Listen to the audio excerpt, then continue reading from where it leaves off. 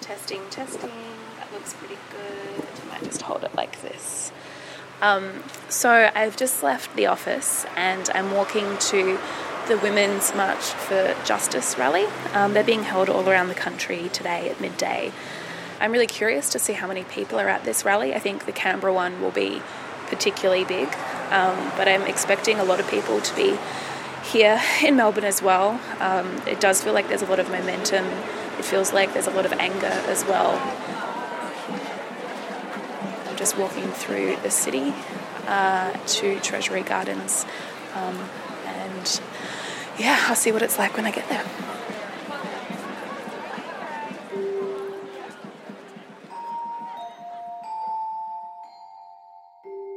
I'm here for my grandchildren. I don't want them to go through what we went through, and I'm just fed up. Women have been doing this for generations and nothing has changed. This is my daughter. We've been doing this since she was 6 years old, so for 15 years. If not now, when? But I've been doing this a long time as well, since the 80s, so there's a sense of exhaustion, and just that's why I've just got one word, enough, because we've been here so many times before, and it is very emotional.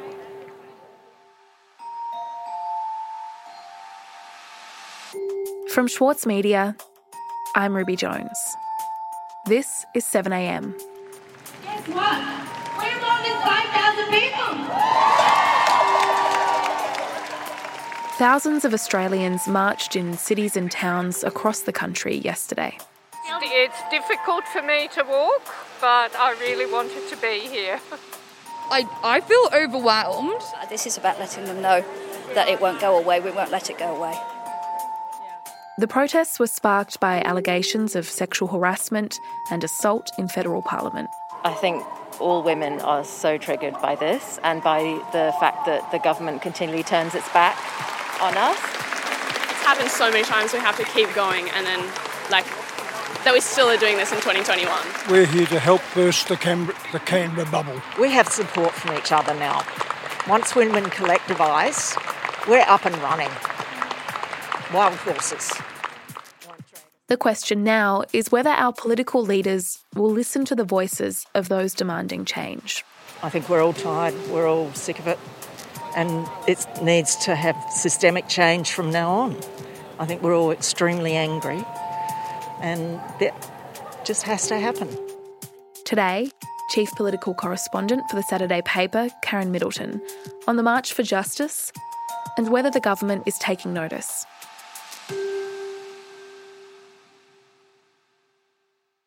Karen, can you start off by telling me about how the March for Justice first came about? Well, I think really it goes back to the allegation of rape that we heard from former government staffer Brittany Higgins about a month ago. We'll remember that she came forward and alleged that a colleague had raped her in the minister's office late one Friday night, and that she had felt that she was pressured to choose between her job and going to the police. And in the end, she chose her job and didn't report the rape. But 2 years later, she's resigned from her job and she has gone to police, and she's spoken publicly about that. And I think that galvanised a lot of emotion, particularly in the building here at Parliament House and around Canberra, but I think more widely than that as well. And then just as that, people were starting to talk about that, a second allegation emerged around the Attorney-General, Christian Porter.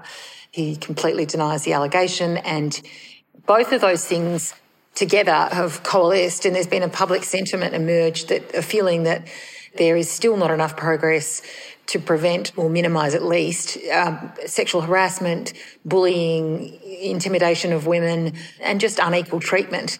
And so once it became clear that there were going to be large numbers of women marching, what was the government's response to that? Well, it's very interesting. I mean, this issue emerged out of nowhere, really, a month ago. And, you know, we have a Prime Minister in Scott Morrison who's very used to setting the political agenda. He likes to be able to dictate which issues are in the public domain for debate And I think this issue really did blindside him and the government, and it's certainly taken a lot of the political oxygen of the last month. It's made it very hard for the government to do anything else or say anything else about current issues. And I think Scott Morrison tried to acknowledge the march. No, I'd be happy to meet with a delegation from the group that is coming to Canberra. I'll meet them as I do with many groups. I'll meet them privately in my office and I'll listen carefully to what they're coming to say. Of course they are. And he did reach out to the leaders of the march and say that he would be happy to meet a very small delegation in his office. Well, I haven't had a habit of going out to any marches when they've come to Canberra side, because as Prime Minister, when you're in Canberra, it's a very busy day. Because he had said that he wouldn't come down and speak to the gathering, but they declined that. They said that a number of women had tried to get to see him about their allegations, some of whom had been Liberal Party staffers or government staffers, and that they felt that they hadn't had enough response from his office so that it wasn't appropriate for him to then want to have a closed doors meeting with a small group today, that they wanted this issue to be out in the open and that they felt he should come out to them. So there was a bit of a standoff on that front. And the Women of Australia want some action. We're drawing a line in the sand right here, right now. Okay. All right. You'll give me that assurance? Well, The organiser, Janine Hendry, actually bailed up the Deputy Prime Minister, Michael McCormack, in the corridor at Parliament this morning and made it very clear that the Women of Australia are sick of reports and promises and that they want some action.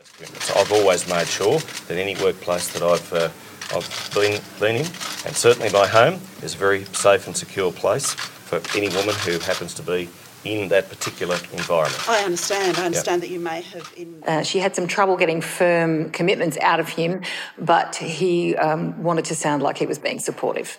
We'll thank you when we get these changes. It's all about respect. Thank you. Thank you very much. Very good. And the march itself, you're in Canberra and you went. What was it like? It was big. There were many thousands of people there. Good morning, beautiful humans. My name is Madhu and I stand before you today as a disabled woman. I stand before you today as a young disabled woman, as a woman of colour, as a survivor, and as a human being who is angry. All kinds of people with all kinds of banners, some of them quite derogatory, some of them very witty, some of them very sad, but a lot of people with a high level of emotion and a lot of concern that things don't seem to improve. We are all here today, not because we want to be here, but because we have to be here. We fundamentally recognise the system is broken, the glass ceiling is still in place, and there are significant failings in the power structures within our institutions. There were a lot of speakers, but I think the one that got the most attention and the most applause and perhaps surprised the most people was Brittany Higgins. We are here because it's unfathomable that we are still having to fight this same stale, tired fight. The young woman who made the original allegation that really started this national conversation, she decided that she would come and address the rally herself. She gave a long speech. That I don't believe what happened was right, that I don't believe a brochure is adequate support, that I don't believe people should be isolated, intimidated and ignored after traumatic incidents inside the workplace. I came forward with my story to hopefully protect other women. And she spoke about the pain, not of the original alleged incident, which of course though was traumatic, but of the handling of it afterwards. That's what she focused on in terms of the way that people had treated her, the people she said she'd looked up to in politics, other colleagues, friends, people she referred to as family in a political sense, and her employers. And she felt that she was really let down by those people, and she's come away from her time in politics as an advisor feeling disillusioned with that. She was offering words of encouragement to other women, and I think many women and men were pleased to see her and hear what she had to say. Together, we can bring about real, meaningful reform to the workplace culture inside Parliament House and hopefully every workplace to ensure the next generation of women can benefit from a safer and more equitable Australia.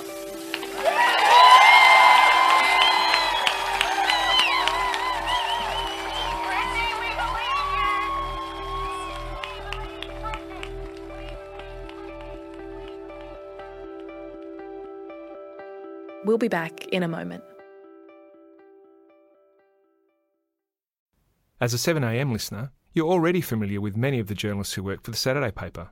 For a limited time, subscribe to Australia's leading independent news source, the Saturday paper, and you'll receive the Saturday paper's stainless steel coffee cup, made in collaboration with Fresco, for free. Subscribe from just $2.10 a week. Simply visit thesaturdaypaper.com.au/offer.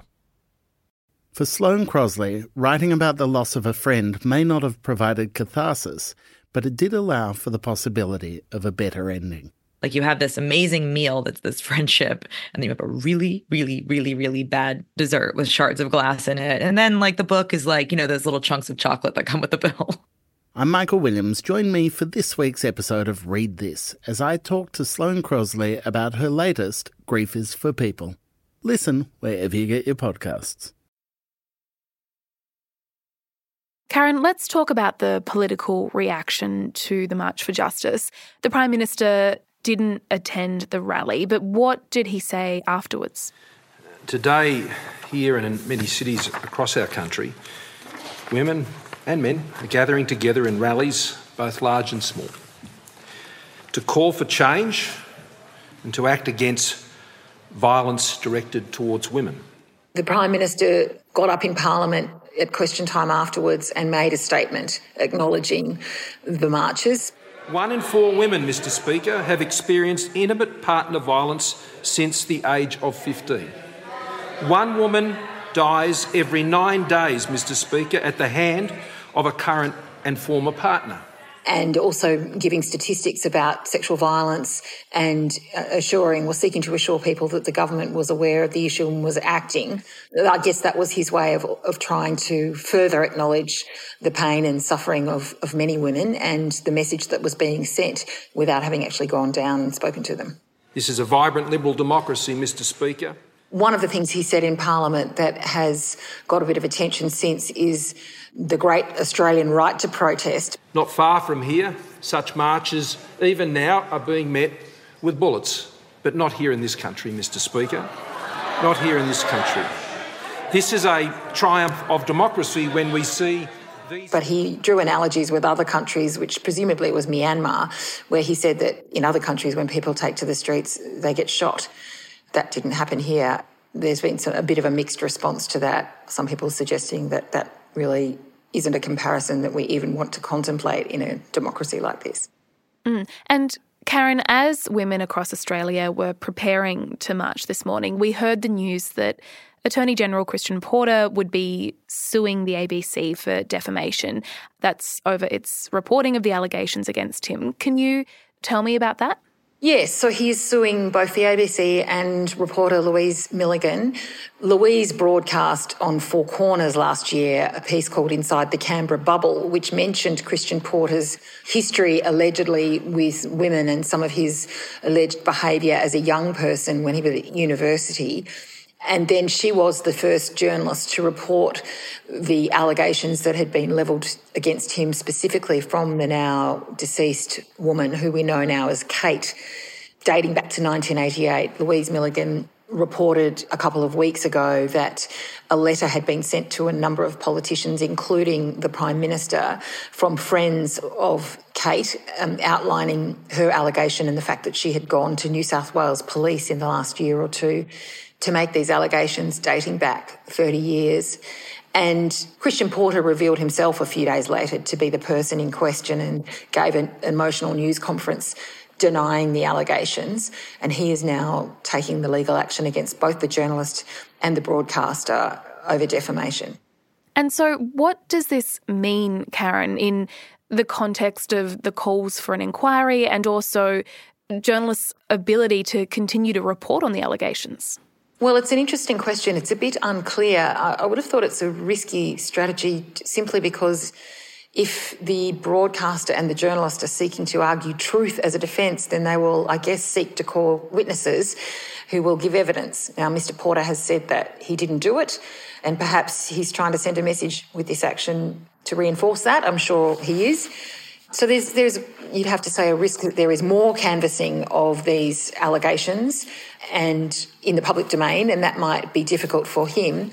Whether it effectively casts a blanket over further reporting is not very clear. He's certainly hired some high-powered lawyers led by Brett Walker SC, who's an extremely eminent, one of Australia's most eminent legal brains, and that suggests he's not mucking around with the legal action. But whether it stops people reporting isn't clear. Whether he would argue that it means that you can't have an independent inquiry also isn't clear, but it certainly hasn't stopped the calls for an independent inquiry. Those who are seeking to have some kind of inquiry set up to examine whether or not he's a fit and proper person to stay as Attorney General, which is what the thrust of those calls is at the moment, seem to still be making them regardless of this defamation action. And the marches, Karen, they're obviously about much more than one particular case. They go to this overarching anger about sexual harassment and misogyny that Australian women have been enduring for a very long time. So to that end, can a march be effective in forcing change, do you think? Do you think that the people who are in power are actually listening? It was quite a strange atmosphere in Parliament House in the lead up to the march because there were a lot of women walking around wearing black, a lot of men looking a little bit uncomfortable, and it was sort of unspoken messages, I suppose, between the women wearing black, a sense of solidarity ahead of that march, and quite an atmosphere that I haven't really felt in the building before. I think the government is nervous. This issue has captured a lot of attention. It's overshadowed other issues the government would have rather been talking about. We saw a news poll come out this week that suggests it's done the government some damage. It looks to have damaged both the primary and the two-party vote for the government and put it behind Labor for the first time in a very long time, and also damaged the Prime Minister's approval rating. Now, whether those are long-term moves or whether they're temporary, it's not clear, but it's a problem, potentially a political problem for the government. So I do think they are listening, and it's the numbers of people who are so angry that will have caught their attention most.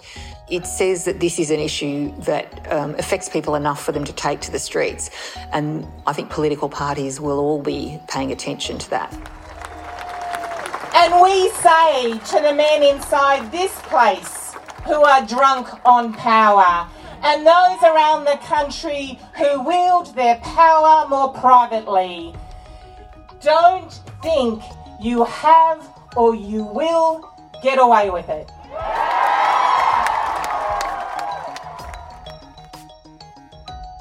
Karen, thank you for your time today. Thanks, Ruby.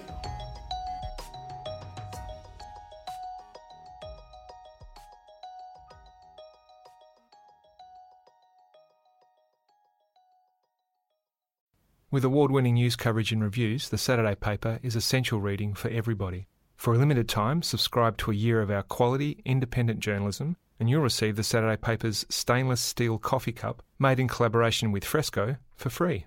Subscribe from just $2.10 a week. Simply visit thesaturdaypaper.com.au/offer. The Saturday Paper. No hot takes.